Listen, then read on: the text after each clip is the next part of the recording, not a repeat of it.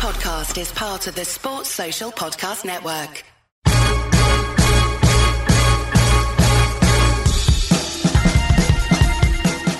Hello and welcome to the Nat Coombs Show on ESPN in association with Betfred. Nicky Bandini dropping by very shortly to get us up to speed on yet another whirlwind Sunday in the NFL. The Bucs-Chiefs game lived up to the hype. Maybe we shouldn't be counting out those Tampa Bay Buccaneers quite yet. I'll explain why in just a bit. We'll talk about an extraordinary situation in Denver as well. Starting a wide receiver from the practice squad at quarterback against the New Orleans Saints. How on earth was that allowed to happen? That and plenty more stories from Week 12 coming up very, very shortly.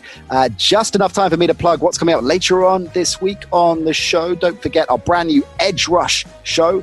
Me and producer Ollie dropping our hot takes on the weekend's action every Saturday morning. That drops into your podcatcher of choice. Before that, we'll have the Week 13 preview. Will Gavin in the house for that one. Looking forward to catching up with him. That one dropping Friday this week. So make sure you've subscribed to us wherever you listen and you won't miss a trick, won't miss an episode all season long. Let's get straight down to business and check in with the brilliant Nicky Bandini.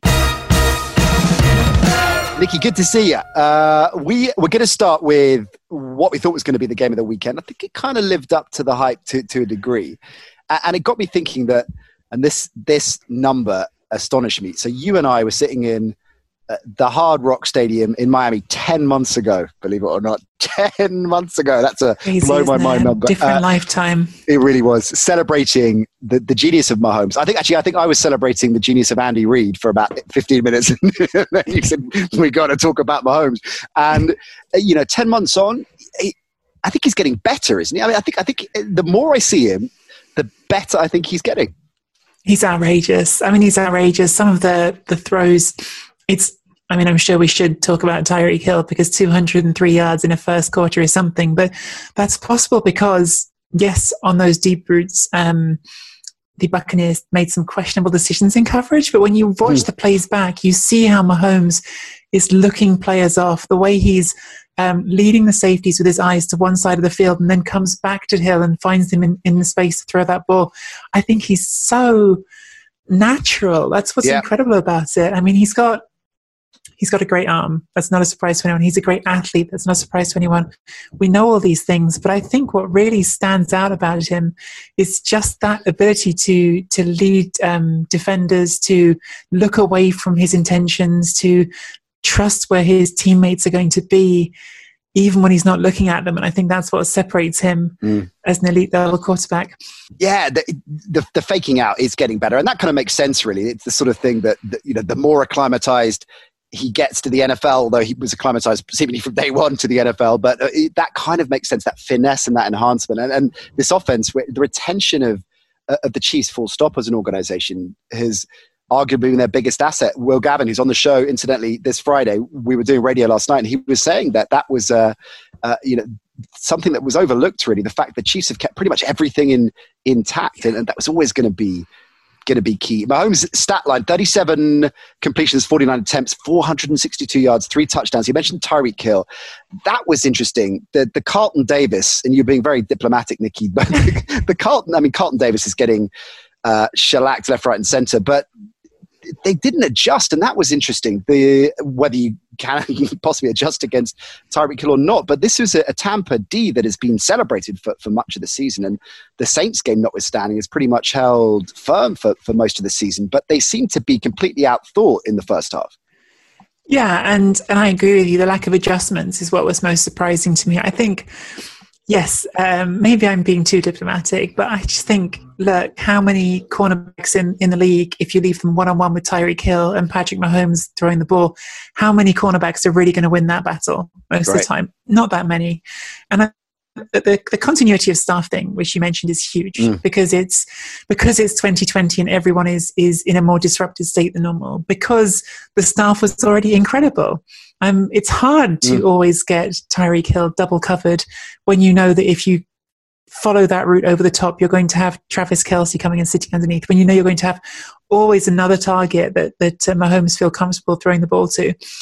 But, it's funny because, you're up against a Bruce Arians team, and in many ways it was a Bruce Arians game plan. Just kick the door down right away with long passes. And it was too late by the time the Buccaneers woke up. The Buccaneers actually played really well in the second half. Right. But it felt like it was already in a lost game state. I know the final score looks close, but it never really felt to me like it was ever going to flip in a different direction. You see, that's interesting. Before we started recording, Ollie, the producer, and I were having this chat, and he said exactly the same thing, Nikki, that at no point did it look like Tampa were ever going to catch him and certainly win the game ultimately. Which is extra surprising when it's Tom Brady, right? It's like with Tom Brady, exactly. you always There's expect one Tom Brady person. to come up with something. Yeah. Well, yeah, and the divided opinion on Brady and ultimately how far this Bucs team can go, because we all know that this is very much a generation of recency bias at the moment, and clearly they've been in a slump, and clearly their offense isn't in any kind of rhythm consistently, although I'd argue that they started to find that rhythm in the second half. The deep ball you mentioned, I mean, that was going into this game the most talked about stat, having started the season saying, look, Brady can throw the deep ball, and then, oh no, he can't throw the deep ball, and well, maybe he can throw it, so we're flip-flopping backwards and forwards. But they fought back from a 17 zip hole. They, as I say, looked a lot more together in the literal sense in the second half. Tony Romo was saying, I don't know if you caught this at the end, which I found interesting, when he was saying, we might well be seeing these two teams back here at Raymond James in February. And I said, I really like what I saw from the Bucs in the second half. And it got me thinking, right? So they've got a bye week now. Then their run-in is Minnesota. They've got Atlanta twice, and then Detroit. So all very winnable games. Certainly if they pick up 3 out of 4, they're in the playoffs. And they could conceivably end up playing, and most likely end up playing the NFC East winner, right? So it is reasonable to assume this Bucs team are going to be a couple of games away from the Super Bowl before we know it. And I think this discussion about their demise is far too premature. For sure. I mean, if you want to talk about the continuity of the Chiefs, consider that Antonio Brown has joined in mid-season, and right. Perhaps you expect to get increasing returns on him. I did see someone quite uncharitably point out that the Buccaneers, who were flying, are 1-3 since Antonio Brown arrived. I think there's certainly plenty of people looking for a little bit of karma there, perhaps for other things that have happened. But the wider point there, I guess, is interesting, which is that there are too many mouths to feed. I've heard that argument put across, that Fournette in the mix as well. That there and someone made the clear but nevertheless important point that it's almost a diametric opposite to the final years and the final year of Brady in the Patriots. They don't quite know how to use all these weapons, I guess, is the point. Yeah, I mean, I'm sorry if this is sort of banging a drum that's been banged a lot. I do still have some reservations about whether or not Bruce Arians' offense is the Tom Brady offense. Right. The fact is he has thrown more balls that have traveled 20 yards through the air, more balls that have traveled 30 yards through the air than any other quarterback in the league. And his numbers on them aren't great. It's not Patrick Mahomes throwing that deep ball, which he's so good at. Brady, his strength at this point in his career, and he's not as young as he used to be. None of us are. I don't know why I ever say that sentence. But his strength is not a deep ball, and it wasn't in New England. And I think one thing that hasn't been established in the same way in Tampa Bay is that easy outlet out the backfield. Bill Belichick always made sure he had those easy options out the backfield, and he relied on them a lot. We talked about Gronkowski, we talked about Wes Welker, we talked about whoever else was his beau de jour, I guess, whichever receiver was his favorite at that time. But in the end, there was always a reliance on screen plays and quick passes underneath, and Tom was brilliant at that. Yep. I think when we talk about what I was saying earlier about Patrick Mahomes having that sense of the field, being able to know where his receivers are without looking at them, it feels like Tom has lost some of that, Tom Brady in Tampa Bay. And sure, some of that is new environment, different teammates. But I think part of it is not having that to build it all on. There's not like the easy option to make that quick decision to. It's not that he can't throw the ball downfield. He's done it enough this season. He did it especially in the second half here, really. Yeah. But should that be, I don't know, plan A, B, and C? And look, I adore Bruce Arians. It's no secret on this podcast that the Cardinals are my team. Bruce Arians brought us a lot of fun and, pretty close to really to winning something. But I do think he's sometimes predictable as a coach.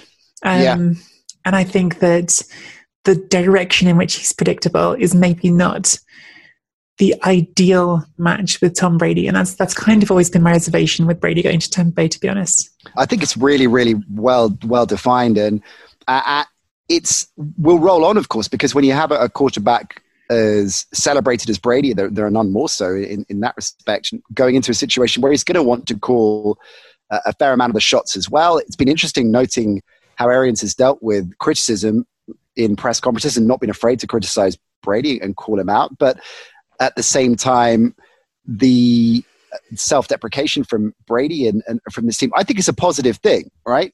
And the other point, I guess, about Tampa Bay's chances is look at how many Super Bowl teams, there are, I guess, one or two exceptions to this rule, but how many Super Bowl teams the last 15, 20 years where they were around week 12 of the season, right? And how many times have we looked back on America's game and it's, misfiring and not quite there. And they are going to have, barring something extraordinary happening, more than enough to get, as I say, within a couple of games of the Super Bowl. And going back to one of your first points, you get a back against Brady in that situation. They've got plenty of time to sort this out. And I mean, look, in this year of all years, after some of the other mayhem we saw this week and are still seeing, who knows what any team's shape is going to be going into the Super Bowl. I mean, there are disaster scenarios out there, like a team getting to the Super Bowl and someone getting sick before the game, contracting COVID. I think this season is as unpredictable as any. And it would certainly be quite a chapter, wouldn't it, to add to that Tom Brady narrative if he was to win a Super Bowl from here. That said, in amongst all the unpredictability, the one thing that you can most predictably rely on is a bye week. So winning a conference helps. And the Chiefs are in a lot better position to get that than Tampa Bay are. Yeah. Well, let's move on to your beloved Arizona Cardinals and something as we can be sure of, which is that the Patriots never cease to surprise us just when they've been written off. So the heartbreaking loss, Nicky, heartbreaking loss. I'm kicking myself really because I looked at this game and I was very big on it all week as a Cardinals win. Ollie, our producer, was saying it's got trap game written all over it and eased into the lead. And I thought, here we go. And then just threw the game away, Arizona. And Kyler Murray looked, and I know that the TV crews were emphasizing and illuminating this very much, but didn't look comfortable, looked frustrated a lot of the time. Did this game come down to you to the play just before the half when the Patriots goal line stand? Realistically, in 2020 hindsight, it's always easy to look back. If the Carter had taken that chip shot field goal and gone in with an extended lead at the half, they probably would have put this one to bed. I think you could pick a whole bunch of inflection points in this game, to be honest with you. The Cardinals massively outgained the Patriots in terms of yardage. But yes, not punching the ball in when you're down on the goal line. The Patriots, of course, did make a fourth down goal line. It's a very clumsy way of saying it. They scored on a fourth and goal. The Cardinals had two, I think, fairly critical penalties against Isaiah Simmons, who's he's a rookie, and some of these are mistakes that happen, but one of them is on the final drive hitting Cam Newton out of bounds, which he did do, adds yardage onto the penalty, helps New England kick that game-winning field goal. He had another one in the first half that led up to the Patriots getting that fourth down score. There was just lots and lots of these inflection points in the game, I think, where the Cardinals could have won it and didn't, basically. The easiest to point out, frankly, is just Zane Gonzalez kick a field goal at the end of the game and probably nothing else happens in this game at that point. So I think the Cardinals lost it rather than, the Patriots still had to win it, but I think the Cardinals threw it away from a position of being the better team. I think you can look at individual plays like that and make all sorts of conclusions from them. I think you can also ask some bigger questions like Kyler Murray, is he still trying to, I don't know if this is coaching or him, but there were times when there were open passes underneath and he wasn't taking them. He was trying to force the ball further. Was he less confident in some of those other receivers without Larry Fitzgerald there? And also, was there some effort to protect him going on? Because in the first half, he really didn't run a lot. And I think that is always such a major part of his threat. Now, I think the Patriots defended it well. They didn't come upfield too much. They sat and waited for him. But still, he was able to do things in the second half that he didn't in the first, which suggests there was a bit of caution there as well. It's interesting because they talk of his shoulder being banged up going into the game, and when he was throwing it out left, right, and center, we thought, well, okay, that's okay. But as you say, they're very protective of him in that respect. So I wonder if that, given how dual threat quarterbacks have carved up the Patriots all season long, right? It did seem to be interesting. Taking yesterday's game, or not overly focusing on it, how have you felt about Kyler's season? Because to the most part, he seems to have progressed and moved on. Has he, to your mind, moved on enough year on year? I think that's a complicated question, to be honest, Nat. Is he suddenly playing at an MVP level, like some people were sort of ready to predict for him? No. And is that a ridiculous bar to set for a second-year quarterback? Yes. That's not the bar that we should be judging everyone by, is can they be the next Patrick Mahomes? Because then we would have 31 insufficient quarterbacks in the league, frankly. He's improved. There's some things that still feel like he could do better. I already touched on one of those. I think he still sometimes gets too locked on to receivers downfield when there are options underneath. You saw it in this game, and I think there were times when an easy pass really could have kept some drives moving.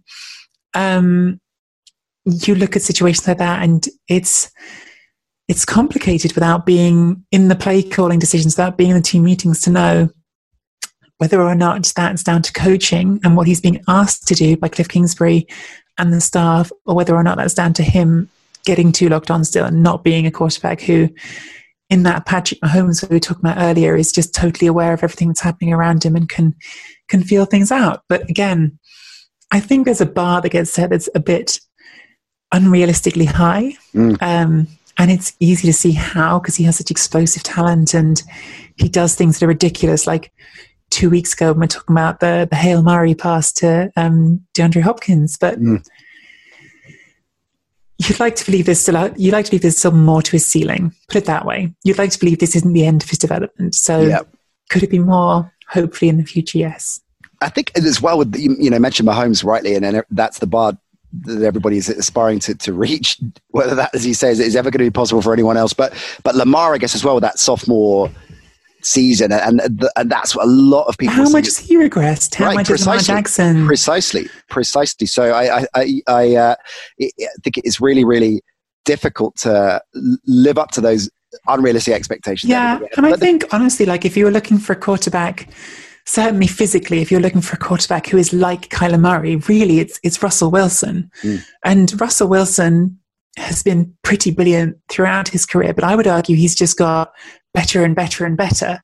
So you don't have to go from year one to being the best player in the league to go on to have an extraordinary career. You can keep getting better in increments. And that brings us nicely to Cam Newton, because, of course, he had early success in his time in Carolina and that extraordinary season, which he's never really lived up to since. And a microcosm going into this year was 2 weeks into the season. He was the Patriots' savior. It was the perfect marriage. Everything was tickety-boo, but COVID hit for sure, and I think that he just hasn't been the same player since he's been back from that bout with COVID. But another difficult day for him, despite the win and despite the occasional play where dynamically he kept drives alive, and played a part. But ultimately, it was another lackluster performance for him, and really startling, quite telling pictures at the end of the game when he was one of the Patriots coaching team was around him and he just looked devastated and angry, and not with them, not with the situation. They just won the game, right? But clearly with himself, he knows he's not playing well. So it begs the question, how much longer are the Patriots, who are still unbelievably in the playoff mix, right? How much longer are they going to give Cam this season? How much longer are they going to give Cam beyond this season, do you think? I think it's his this season. I think you're too far in this season to make a change. His performance has certainly come down from a couple of exciting sort of moments at the start of the season. His passing accuracy has been a bit all over the place for me. But He passed well against Houston, though. I mean, I know ultimately, that got overlooked a bit, but he had, it's over 350, I think, and no picks, and was like the Seattle game where he was really, really strong with his arm. We've seen flashes of it, bursts of it, but I guess that's the point, right? It is wildly inconsistent. Yeah, and I think that in the end, there's definitely worse starting quarterbacks in this league, and those starting quarterbacks probably in maybe all cases aren't making $1 million this year, which sounds like a lot to you or me, but doesn't sound like a lot for an NFL starting quarterback. He's a very cheap option this season, and the bar for him is not be as good as Tom Brady was. I think it's just, I love Cam. Like, I want him to be a success. He's one of those players who I find it really hard not to root for. That's just sort of my sort of feeling about him. But I think his limitations are significant and reflect in that price tag. I think he's a very good quarterback for $1 million. Yeah, sure. Yeah. So, and where they go next is going to be interesting, because don't forget that before the Cam deal was done, and everybody was surprised that the Patriots hadn't made a play for a quarterback. All the word coming out of Foxborough is, they buy into Stidham. They like Stidham, and he's had another year watching, developing, learning. So maybe that is, that is their plan for $1 million. You say in NFL terms, it's worth the roll of the dice, given they knew this season realistically wasn't going to be anything serious.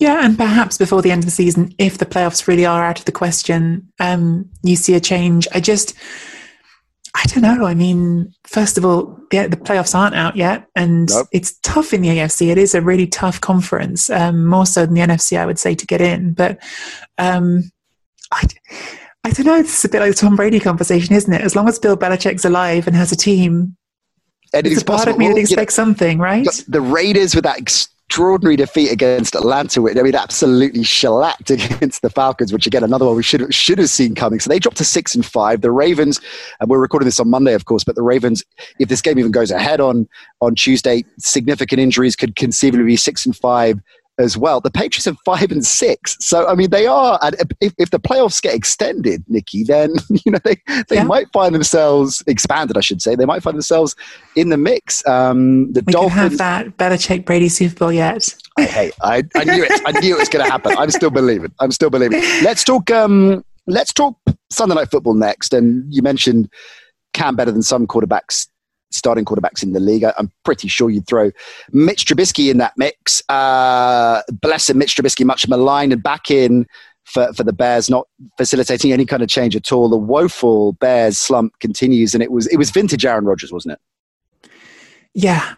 I mean, it's always going to be an especially unflattering comparison if you're a quarterback who's not on top of their game to be compared to Aaron Rodgers when he's like this.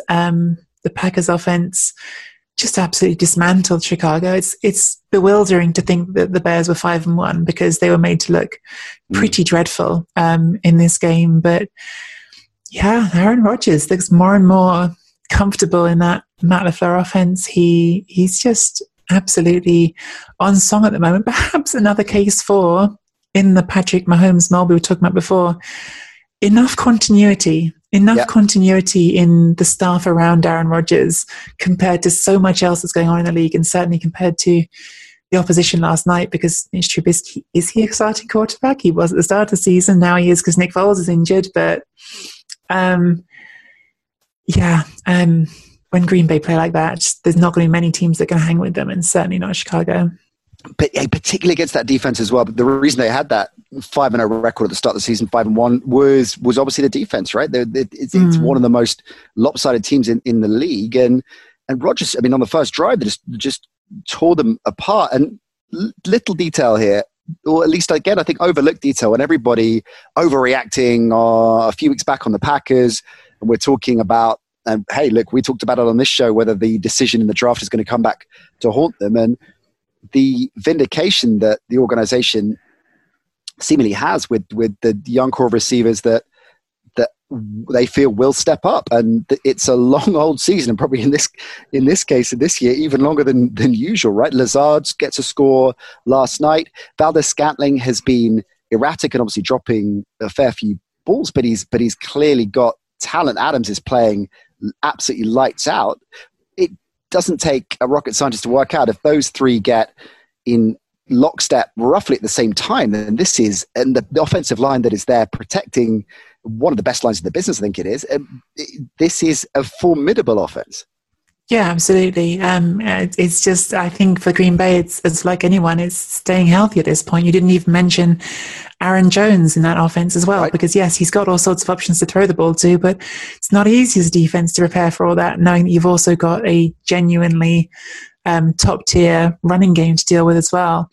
The Packers have everything in place to carry this all the way through to the Super Bowl. Now we've been talking about some longer shot possibilities, but if you're looking at favorites in the NFC, I don't know who you look at before Green Bay right now. I don't see a team that I feel more confident in, and that is a statement about Aaron Rodgers, because I think even a year ago there was starting to be this question with Aaron Rodgers about, yes, he's obviously a very, very good quarterback, but why hasn't it come together for him in the same way as it did, for instance, for Tom Brady? Given that Tom Brady will go out and give interviews where he says, oh, Aaron Rodgers is the most naturally talented quarterback. And I think this season, it just feels like it's come together. It feels like it's come together, and maybe having a rookie behind you that's scaring you is part of that as well. Yeah, maybe that will prove to be the masterstroke that the front office thought it might be. I mean, you make a very solid argument here. I mean, the Saints,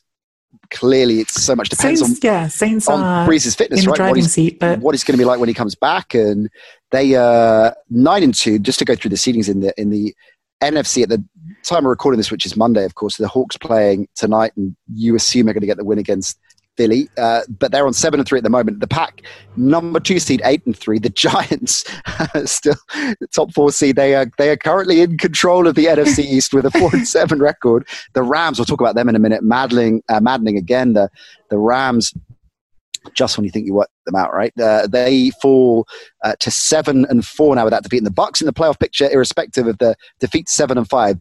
Your Cards just knocking on the door. They're 6-5. And then there's a drop or two. The Bears, 5-6. The Bikes as well. The 49ers. My Cards are walking away from the door, unfortunately. Edging backwards away. They've come to visit, but they're sort of hoping you're not in so they can just go home and take a nap. So they're like, just have a knock and then. I tried. Exactly. Let's talk Rams. I want to get into that. Because that was, again, a game that if we look at the same principle with the Cards, they would have felt that they threw it away.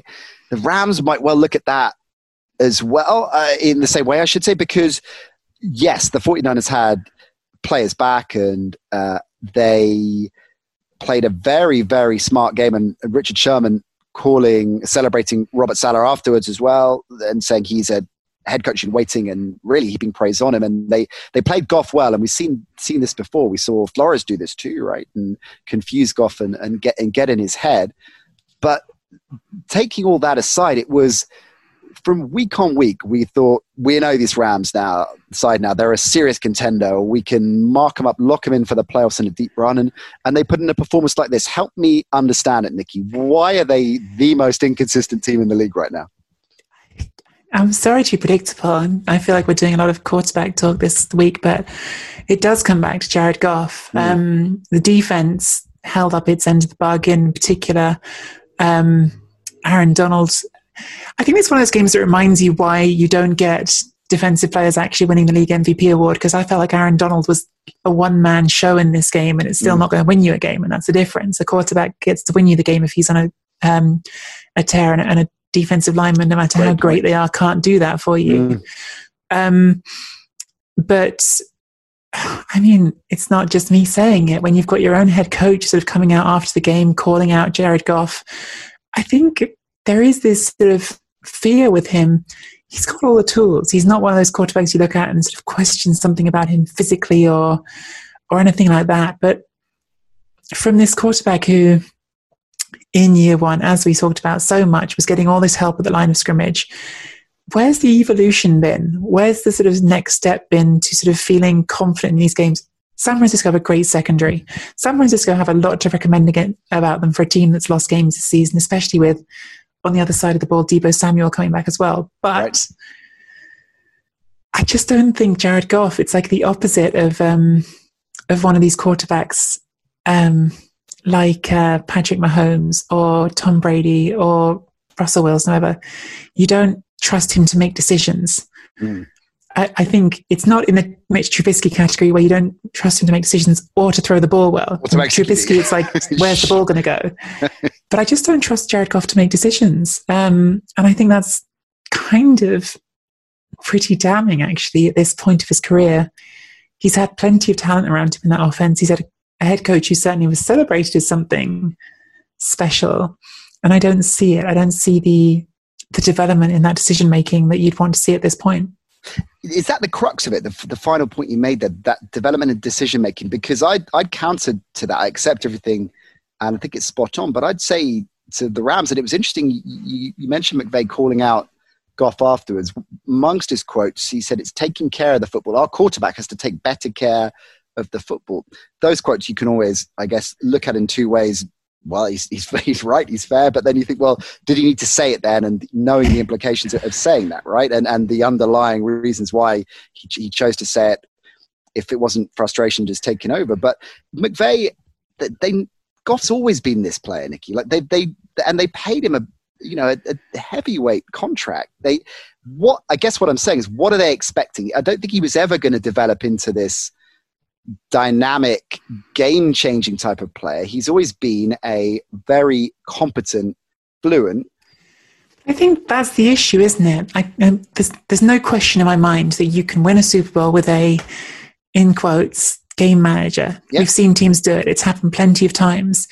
The problem is, to be a game manager, you have to not be someone who turns the ball over a lot. Mm-hmm. Like that's like the one requirement. If you're going to be a great quarterback who goes and wins Super Bowls, then yes, you can get away with a few bad decisions. You know, even Patrick Mahomes throws some interceptions. You can get away with that if you're going to make up for it by being brilliant a lot of the time. If you're not brilliant, then your number one job is don't turn the ball over. And I don't think Jared Goff is brilliant, and he does turn the ball over too much. So it's not a good recipe. Okay, so where are we on the Rams? They're in the fifth seed at the moment. They're running. They've got a mixed bag, really. They've got the Cards twice, the Hawks, but also the Patriots and the Jets, right? So, Mark, although, hey, with this Rams side, you never know. Maybe that'll be the Jets' one win of the season. But not a clear... That's enough. Again, the Patriots. If there's right? That Patriots defense is suffering for personnel so badly this season for a long list of reasons. But if there's a coach who I think... might be smart enough to unpick Jared Goff. Yeah, I think Bill Belichick's smart enough to unpick Jared Goff. We'll see if it happens. So there is a chance, because two tough games against the Cards, the Hawks as well, right? I mean, there's a chance they could slip out of the playoff picture. I mean, a realistic chance. I think there's still a lot to be decided in the NFC West. I think it seems very likely that you're going to get at least two, could still be three teams coming out of the NFC West into the playoffs. And right now, the Rams are in a better position for that second spot than the Cardinals would be. But as you just said, they go head-to-head twice. So I think a lot in particular rests on those two games. At one point, we were all saying there are going to be four playoff teams from the NFC West. I remember having that conversation. Well, I tell you what, the way San Francisco are playing, I think it's going to be too late. But to sort of focus on that for a second, because we've talked about the deficiencies of the Rams. The 49ers played a good game last night, and they've played some good games lately. This team is not... It didn't suddenly become... an awful team overnight. It had a rough start to the season, still got plenty of pieces on defense, one of the best secondaries probably in the whole league. And if Deebo Samuel is contributing again on offense, it's a good team. It's a competitive team that's just had, I think, circumstances against it more than anything so far this season. Well, even more so now, right? Because they can't go back home for a while, right? Because of the Santa Clara situation. They're going to be on the road and house sitting, maybe in Arizona. They're saying that's an option. Somebody suggested, but because of the state and specifically the county restrictions, the 49ers, I mean, talk about completely up against it. If they somehow, I mean, even if they're in contention for the playoffs, week 15, week 16, or wherever we end up getting to this season, maybe week 18, that's just an unbelievable job from Shanahan and his team. Yeah, I mean, I think it's still a pretty long shot because of the competitiveness and because the team's ahead of them. But the fact that the team, again, you go to this point of the season and you think, which teams are still fighting? Because there are some teams out there that you look at and think this team is has given up for the year. And in this year of all years, it almost feels reasonable. You know what? Like this year, I'm sure for the players has been an almighty slog with all the extra testing, with all the difficulties in preparation. But if nothing else, the 49ers look a very long way from that point. They're a team that's alive and kicking on a week-to-week basis, even if not with an easy route left to the playoffs. And getting stronger as well with the players coming back. Plus, they've got two NFC East teams to play in that run as well, in Washington and the Cowboys. So all is not lost. We've got to talk about the extraordinary Saints-Broncos game. Extraordinary, and I'm sure all our listeners know the story by now, how the Broncos ended up with Kendall Hinton as their starting quarterback, who was on the practice squad as a wide receiver, having had a handful of games in college. Not a great college in Wake Forest, with respect, a great program there, not a auspicious career by any stretch of the imagination, and he's a wide receiver on the practice squad. He's starting a game against not just any team as well, but one of the best defenses in the NFL, and it, unsurprisingly, Nicky, was horrendous, but fair play to him, and I was just willing him to get a completion. I mean, he threw more picks than completions, but we're just willing something to go right for him, because it took a huge amount of guts from him, and respect to him, and respect to the players that were very, very clear to celebrate how gutsy he was to do that on the Saints side and beyond as well in the league, because it was the definition of an unfair fight. Should that game have gone ahead? Should that game have been pulled? And if so, should the win have been just awarded to the Saints? The game should have been forfeited. What did he make of it? An extraordinary 72 hours. I think the NFL handled an extraordinary situation. Personally, I think it was handled quite badly. I look at other sports that I cover professionally, and obviously primarily football, and football has had rules in place for months now in response to the coronavirus crisis, which are not especially sort of protective for the teams, but they say UEFA's ruling is that you have to have at least 13 players, including a goalkeeper, available for a game. Otherwise, if you can't field that because of COVID, then at that point it's time to start postponing and rearranging. So again, it's not like you're sort of saying a team can't be pretty badly hit, but in the UEFA ruling, effectively the goalkeeper is like, well, there's one thing a team can't do without, it's a goalkeeper. I think you could make a case that the quarterback in an NFL team is probably even more important than a goalkeeper in football, which is some going. You know, this is a situation that has even played out in college football, where they introduced some rules to sort of provide for the abandonment, postponement, rearrangement of games if certain position groups were affected too hard because of a situation with long snappers, which is a far less important position than quarterbacks. Right. It felt like there was a certain degree of punishment going on because this was a result of a rules breach in effect, because quarterbacks had met in a room where perhaps they hadn't got proper permission for, and with some of them being too lax about their face masks. And this was all after Jeff Driscoll then turned out to have tested positive. Yeah, that's it. So that's the chronology. So Driscoll goes down. The other three quarterbacks in the organization, the three on the main roster and the practice squad, are in a meeting together. And Drew Lock, their de facto starter, came out just before the game actually started. He put this statement out on Twitter, which I won't read word for word, but some of the highlights from that: in a controlled and socially distanced area, we let our masking slip for a limited amount of time. An honest mistake, but one I will own. I sincerely apologize. So he stood in front of it and stepped up, which I respected. And, you know, it's very human of him. We were getting into this on the radio show last night, and I'm interested in your opinion on it, Nicky, because, look, they made a mistake, and he's stepped up and taken responsibility for it. But Drew Lock's a player in his early mid-20s, right? And we forget how young so many of these players are and how easy it is to make, as he said, a mistake. And I appreciate the stakes are high, but this is a whole new world that we're dealing with, a whole new world that these guys are dealing with. And sometimes mistakes happen. It did seem to me, I'm with you, it did seem to me to look like some kind of point the NFL were trying to prove, but that's a very dangerous game to play, right? This is a brutal sport. Much as we love it, it is a brutal sport. Shouldn't the more sensible play from the NFL have been they broke the rules. I mean, the Saints have lost a 7th round draft pick for this. There are other fines going on at the moment when teams are shown to not abide by the rules related to COVID. There are repercussions. Why didn't they just pull the game and award the win to New Orleans? Yeah, I think that would have been a better way to handle it. I think that a league that has talked a lot and focused a lot on player safety in recent years should have really thought about that, because I think that Kendall Hinton, he took a pretty solid whack from Cameron Jordan, I think literally on his first play on the field. Yeah. But I think that's an easy way to get someone hurt, throwing them into an offense, saying them to play quarterback when they have not had even a day to come to terms with the playbook, with a position they haven't played since, early in college or in high school.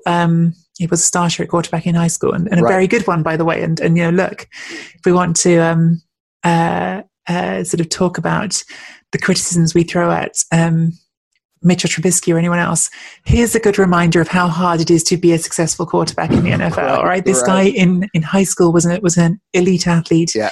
In college, he didn't go to a top program, but he still played quarterback for a while. He got switched to be a wide receiver. He got on an NFL roster. He's an elite athlete. Yep. He's an elite athlete. And I mean, you look at the throws, and he's not an NFL quarterback. He's not. It's a great point. Just to emphasize just how much look how difficult it is to play that position. And I was, I think that the second, I think it was the second interception to Janoris Jenkins in particular was a great example of, you know what?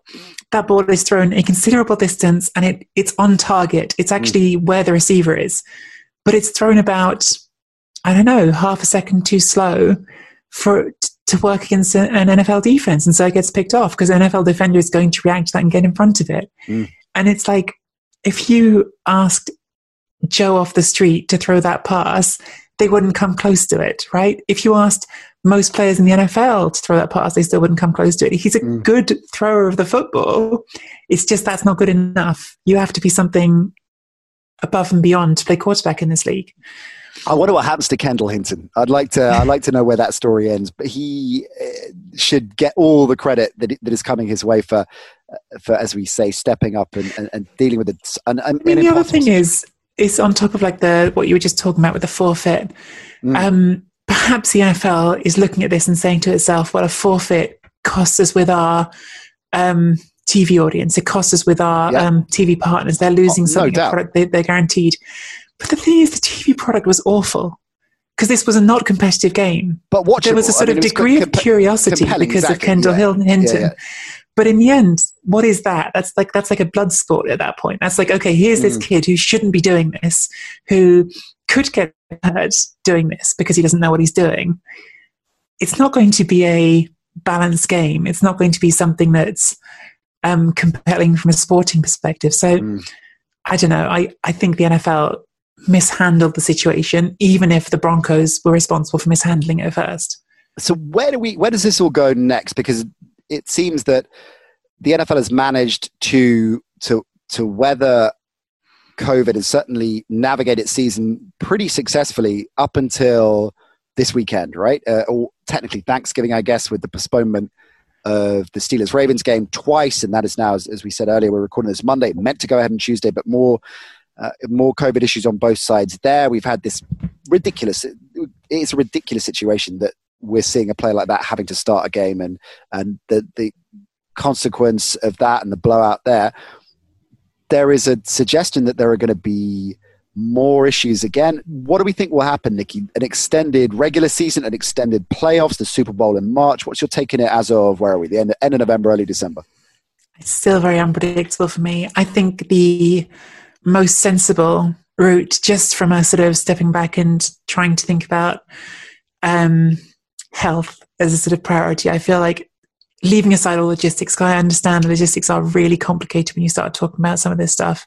Yeah. But I would think that the best solution would be to build another week of leeway into the system now before the playoffs, and that way you have the scope to postpone games at least. Because I think that,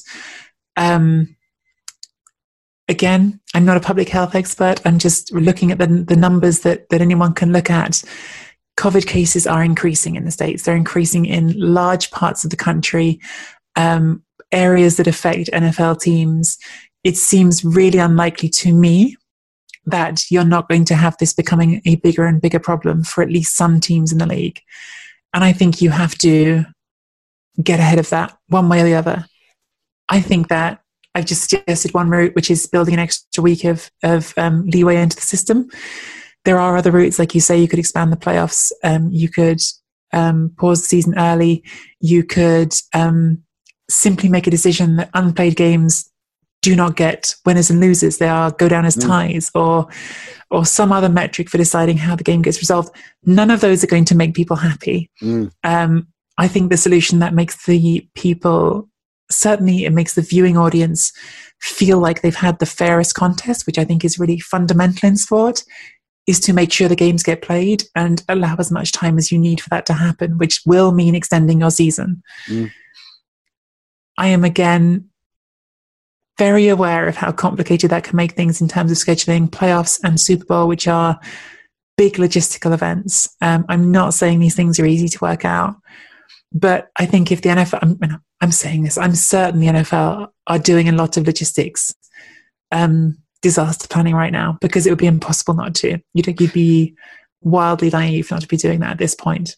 On the Super Bowl, and if they do need to reschedule it, Bill Simmons and Cousin Sal made this point on their pod, on Simmons' pod, that it's not like any other year. It's not nearly as complex, certainly, and significant to delay the Super Bowl. It's not like there are going to be, unless something unbelievably extraordinary happens, 80,000 people at Raymond James. It's not going to be that kind of – a lot of media aren't going. A lot of us who go year in, year out are maybe not going to be going. For all kinds of reasons. I'm pretty sure I'm not going. And this is I say pretty sure. I'm really sure, because as you say, the logistics of getting there from a different country are almost impossible. And for me, that's the first one I've missed since 2008. So it is a thing that I normally am there for. Yeah. You're right. There's going to be less to worry about. I think there's still more to worry about than you might imagine, because even if there's no fans in the stadium, you're still talking about whole hotels need to be booked for teams, training facilities, and NFL officials, security. There's still a lot of logistics that go into it. The upside, again, though, is a lot of those hotels and spaces you need to book probably aren't under overwhelming demand at the moment. So, well, right, exactly, yeah. Exactly. You make a great point as well about the inconsistency, I think, and the decision-making process. So both the penalties that are applied when there are transgressions, and look, I guess I realize that's difficult for the NFL to navigate, because they are feeling this for the first time as well. But people are saying, well, the Titans, why don't the Titans get the same kind of punishment as the Saints? But that is going to your point, provoke frustration amongst teams, amongst fans. And the same principle, if certain decisions are made about individual games, the course of the season, seedings, all these kind of things, playoff spots, I should say, not everybody's going to be happy with that. But that's the very nature of playing a season with the COVID in the mix, is that you don't know if you're going to be that team where your quarterback goes down tomorrow. You just don't know that. This is part of it. That there shouldn't be too much frustration at how the NFL navigates it, providing, and I think you make a great point, that the product is it's a fair fight, and certainly the Saints Broncos game wasn't, but also that it's sensibly safe. That there's enough parameters, and players are making their own decisions, and officials are making their own decisions about whether they want to play inside those parameters. Yeah, absolutely. I mean, just to sort of highlight one thing that I've taken this from Sports Illustrated that I was reading this morning. One thing that I understand is under consideration, bubbling teams in areas for the playoffs is certainly something that they're talking about doing. So there are at least some of these things that are being planned ahead for, but it does feel to me like these last few weeks of the season are very fraught. Okay, let's wrap up with the changes that have happened in the last week with teams, because we're starting to see teams, and you mentioned those franchises earlier that are just not at the races and seem to have given up, don't have anything to play for. Well, the Jaguars and the Lions, two teams that are done. The Jaguars have been for a while, although battling valiantly once again. Actually, last night they were with the Mike Glennon era beginning and possibly ending. At least made it a fair fight. But Dave Caldwell, their GM, gone. He's been there, 86 losses, 37 games, to do the maths there, but a fair chunk of time. And of course, presided over a team, Nikki, that got to the AFC Championship in the now legendary, I talk about the Glennon era, the Blake Bortles era, and now legendary Blake Bortles era. I'm not sure I've heard it described in those terms. I feel you and I spent a lot of time talking about Blake Bortles era over the years. We were working. I was probably with you, I assume. I remember being at TalkSport on the night of the loss to the Patriots. Yes, yeah, we did that game together, and I mean, that we were definitely talking a lot of Bortles over that time. Yeah. Coldwell was there, Coughlin was there at the time as well, of course. Tom Coughlin, the former Giants head coach who had so much success in New York and was expected to revolutionize this Jaguars franchise that is dear to a lot of our hearts in the UK, of course, but is flattered to deceive in terms of any real success. And he left without much to shout about. They have now moved on from Dave Caldwell. And from what I can work out, looking at social media, looking at how Jags superfans are reacting, I think it's a universally popular decision, Nikki. Yeah, I mean, the team, again, it's been a pretty sharp slope from AFC Championship game to being a team that can't win any games. And so I think it's natural that the person who's responsible for personnel is likely to carry the can when that sort of sharp decline happens. I think Doug Marrone probably isn't getting off with this either. I think he's just going to probably hang around until the end of the season. Yeah. Surprised this hasn't been done sooner. I think that's the kind of consensus, isn't it? That Marrone in particular, I guess, but the head coaches are more prominent and more visible, so are in the firing line more. But I think that is maybe the frustration amongst Jags fans, is how are we still here with these guys? They've been given a good enough chance. And I'm a big fan and understand the value, and we see it time and time again. Those teams that typically keep the faith and are patient and don't make knee-jerk decisions, they reap the benefits of that. And you can't really criticize Shad Khan and the Jags ownership here. They've given both Marrone and Caldwell plenty of time to get it right. Yeah, I think that seems to be Shad Khan's MO to me. He seems to be not someone who wants to make rush decisions, rather. He doesn't want to be someone who's like constantly burning the house down to rebuild it. I think he tries to have faith in people and has some belief perhaps in the idea that continuity is valuable in sport, which I think is an idea with plenty of merit. I think a lot of these decisions that are getting made at the moment are extra fascinating. And actually this was, again, just to confess that these last couple of things have been thoughts put in my head by reading Albert Breer in Sports Illustrated. But he was writing this morning about the fact that teams are talking right now internally about the idea that, yes, this season has been very particular. And I think COVID has certainly impacts all of these decisions in all sports, hiring, firing decisions. But that one thought that is very prominent in the minds of teams at the moment is that next season, you hope there's going to be fans back in the stands. And how are you going to, after a year in which fans have got quite used to not being in the stands, convince them that it's worth making that investment of time, of money, of everything else that goes into being a match-going fan, a game-going fan, rather, slipping my soccer language into my football reporting. Yeah, you almost had to go football, soccer. Yeah, it's a really interesting point, isn't it? That's what I thought. I thought it was a really fascinating thought that actually does transcend different sports, frankly, is that I think a lot of people who were just in a habit of going to games before have now lost that habit.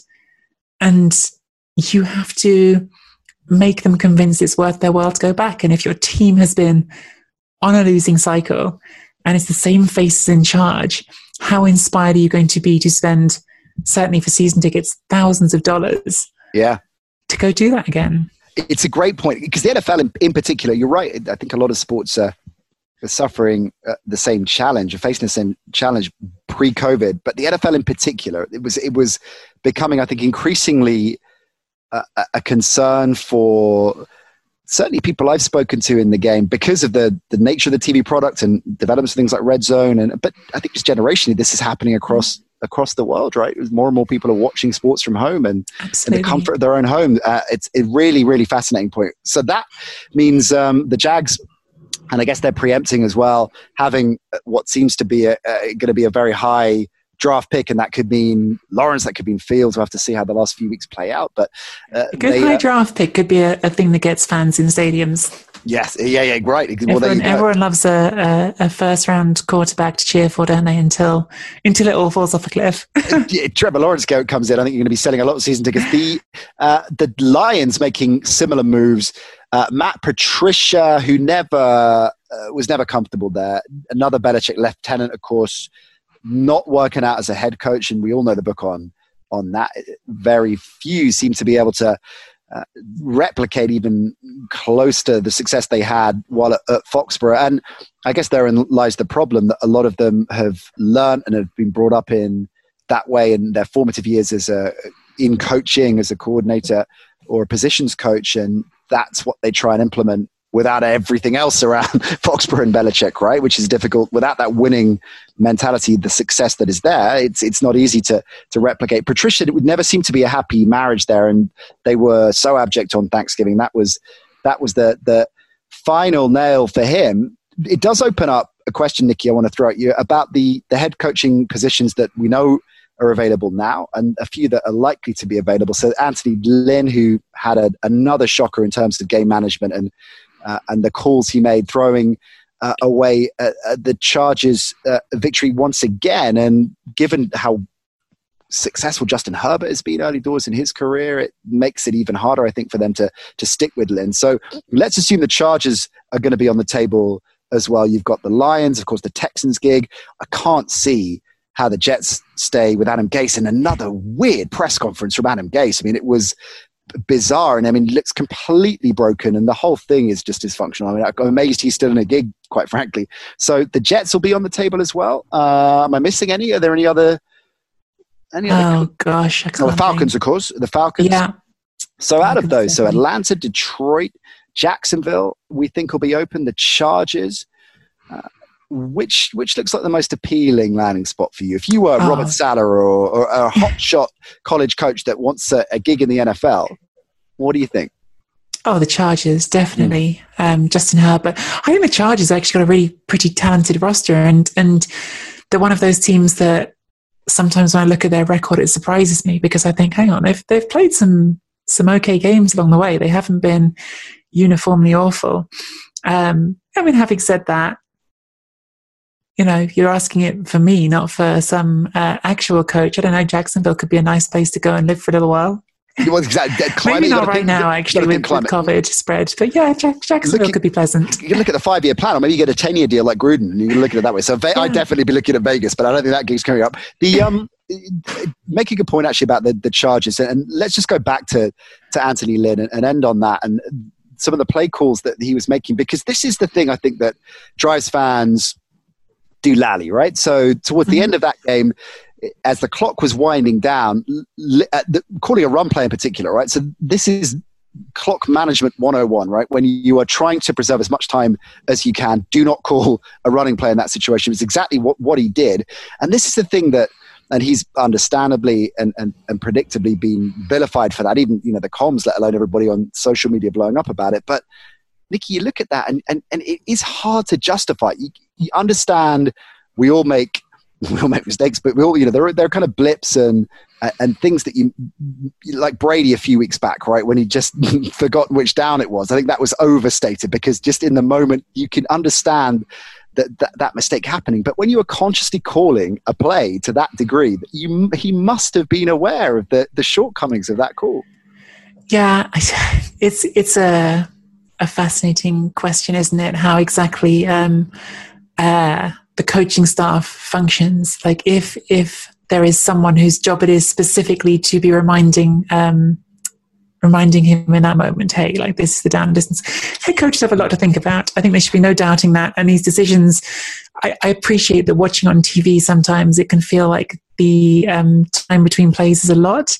I think it isn't when you're down there on an NFL sideline and you've got to the game's on the line, right? And but I mean, all successful NFL coaches manage it. So if you're not managing it, whether it's just your fault or your fault as head coach for not having the right people there, making sure you know the situation, it's still on you in the end. It's sad because we love him from Hard Knocks. He's one of those players. It often is the way, right? And you see certain head coaches on Hard Knocks that we all fall in love with and think they're great, but so it makes it even harder when you say, I think their time has come. But I think Anthony Lynn's time has come with the Chargers. That seems to be the consensus opinion. So there are going to be some interesting head coaching decisions for teams to make in the off season, and some like Detroit getting ahead of it when you can understand, or ahead of the game, you can understand why they're doing that. And I guess that is counterintuitive to a lot of NFL fans, because that isn't often the way, right? You dance with the one that brung you, as they say, for most of the season, for the whole season, and then make the changes on Black Monday. But that seems to be changing up. More and more teams now seem to be putting the trigger during the season. I wonder if that is a trend that is going to continue. Nikki, we're out of time. It's great, always great to catch up. I'm glad we could reminisce on not just Miami, but also the Blake Bortles era. I'm glad we got time. Blake Bortles was one of the era as he described it. One of the Denver quarterbacks who couldn't play on. It could have been Blake's moment for the comeback, but he couldn't play against me. We didn't even touch on the most sort of, well, I don't know if it's the most crazy, because there's a lot of crazy elements in that story. Denver initially, before turning to Kendall Hinton, actually did sort of inquire about having one of their assistant coaches, whose name temporarily escapes me, one of their assistant coaches who had played, like 7 or 8 years ago. Yeah, played he's like 28, 29, isn't he? Yeah. Because step in and play, because at least he knew the playbook. Right. Which is, I mean, what a situation. What an absolutely crazy situation. The NFL didn't allow that, because there are, in fact, some rules in place to stop coaches easily transitioning to become players, because in a more normal era, they didn't want teams secretly hiding players who hadn't quite made their roster on the coaching staff as assistants. Interesting. So they could do exactly that. So there are rules in place to stop that from happening. Otherwise, we would have had an assistant coach stepping in at quarterback this weekend. Oh, that would have been an amazing story. Maybe splitting downs with Kendall Hinton would have been. That would have just underlined the movie. They've got to make a movie of this. Surely Hinton. I'm sure that story won't end here. Nikki, great to catch up with you. Always an absolute pleasure. If our listeners want to follow you on social media, check out your other work as well. Where should they head? Just Nikki Bandini, all one word. It's Nikki with a CKY on Twitter. Lovely stuff. Good to see you. Come and see us soon. Anytime. Lovely stuff from Nikki. She'll be back very, very soon. We'll be back with Will Gav on Friday's show, our preview show, and producer Ollie and I back with the Edge Rush show Saturday. So set your podcatchers for those. At the NC Show, Facebook, Instagram, Twitter. Shouts going out to Tom, to Marley, to Andy for all their work on our social channels. Lots of extra content, bonus content, video from the show as well. We push that out across those. So if you haven't already, go give us a follow. And big shout out to all of you who are leaving really nice reviews for us. Appreciate that on all the different podcatchers out there. Massively appreciate it. I know producer Ollie particularly enjoys reading reviews that reference him. So make sure you drop 1 or 2 references about Ollie. Tell him Nat sent you. I think that's how it works, right? We appreciate it, though, for taking time to do that. So thanks for that. Thanks for getting involved with us on social as well, at the NC Show, as I say. We're back with Will Gav Friday. We'll see you then. Bye for now.